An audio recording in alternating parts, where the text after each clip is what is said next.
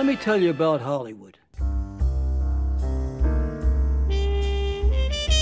When something bad has to happen, like a husband or a wife has to be eliminated, or an executive has to be eliminated, and believe me, show business, there's a lot of strange things that happen. But the way they happen is, like, I would talk to my lawyer. Now that's confidential.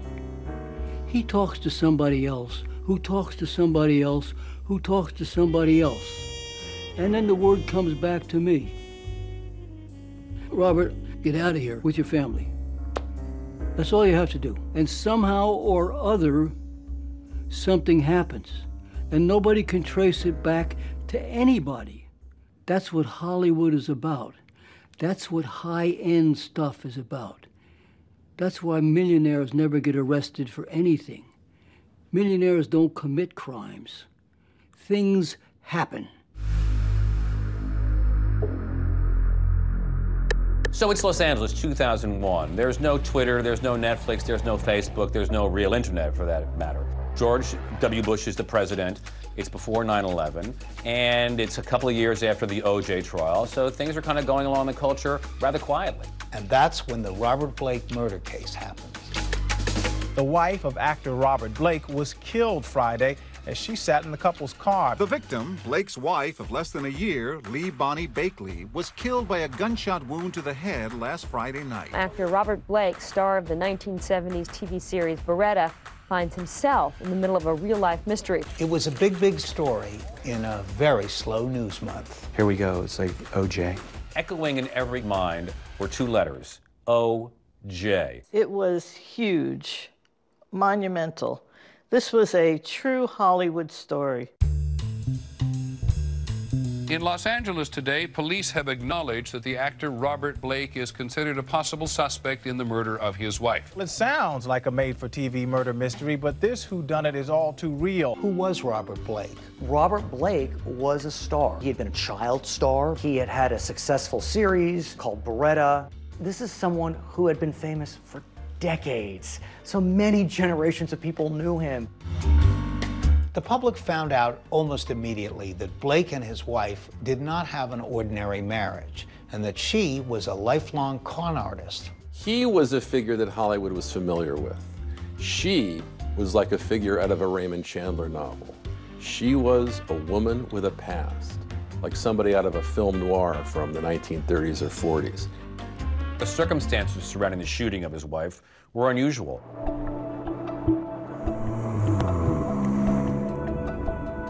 Mr. Blake and Ms. Bakley went to Mr. Blake's favorite restaurant for a meal.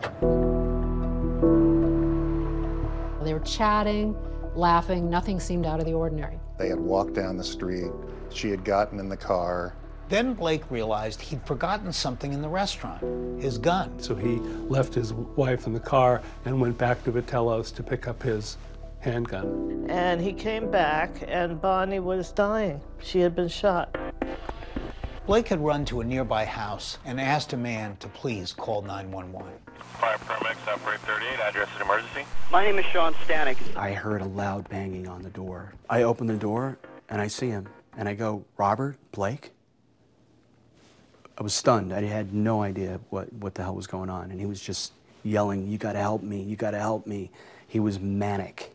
Is she conscious, Robert? No. She's not conscious. Is she breathing? Is she breathing? Yeah, they're coming, they're coming. And the gentleman stood there to report it? It's Robert Blake's wife. New wife, a movie star, carrying a gun on the same night. You know, if you're a cop or a journalist, it stood to reason that both would try to figure out, did he have a motive, and was he involved in her death? Police were very suspicious. Who forgets a gun in a restaurant? Blake said Bonnie, his wife, was afraid she was being followed. Blake has a concealed weapons permit and was carrying a weapon because his wife feared for her life. But the explanation for his gun just raised more questions. If he was worried about his wife's safety, why did he park block and a half away on a dark street? That was something that did raise a red flag. Police suspected Blake from the very beginning. We have not ruled anyone out as a suspect in this case. They thought it highly likely that he had either shot his wife himself or hired someone to shoot her. I was worth $40 million. I would hire somebody to shoot my wife in a car while I was out taking a pee or some bull thing like that. I've been in Hollywood all my life. This investigation lasted over a year. The police said it was the most extensive investigation in LAPD history. It seemed like he must have done it, right? The wife is dead, and he had a gun. He must have done it. Well, it wasn't that gun. The murder weapon was not the gun that Blake was carrying on the night of the killing, and they could not trace the gun that was used back to Blake. But two retired stuntmen had come forward and said that Blake had tried to hire them to kill his wife. The police thought this would be enough to nail Blake. So this is Robert Blake under arrest. This is a bodyguard of Robert Blake's now being arrested here in the Burbank area.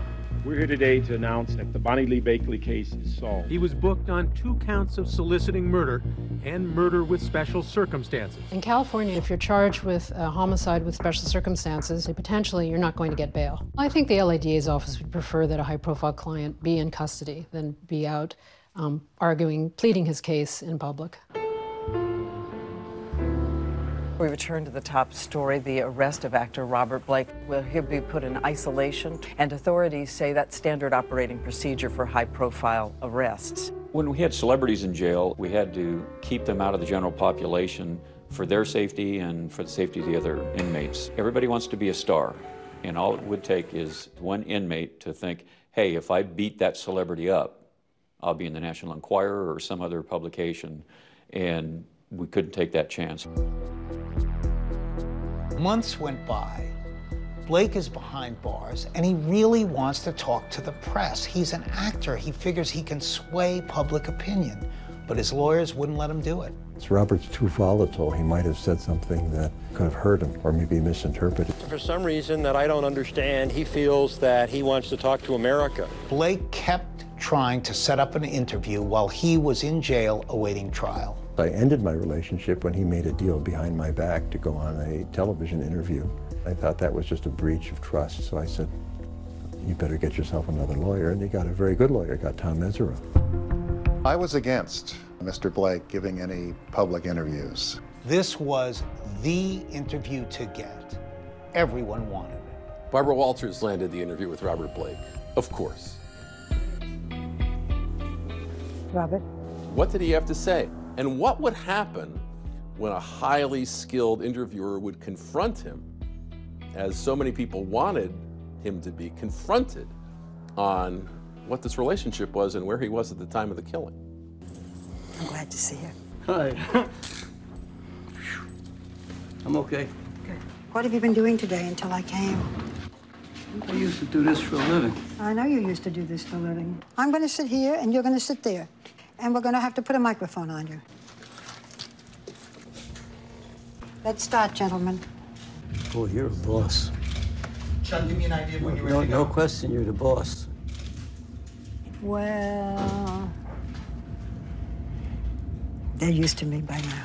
Robert, you've been in jail now for almost a year. How are you doing? I'm a prisoner. I'm in a cement box in a jail.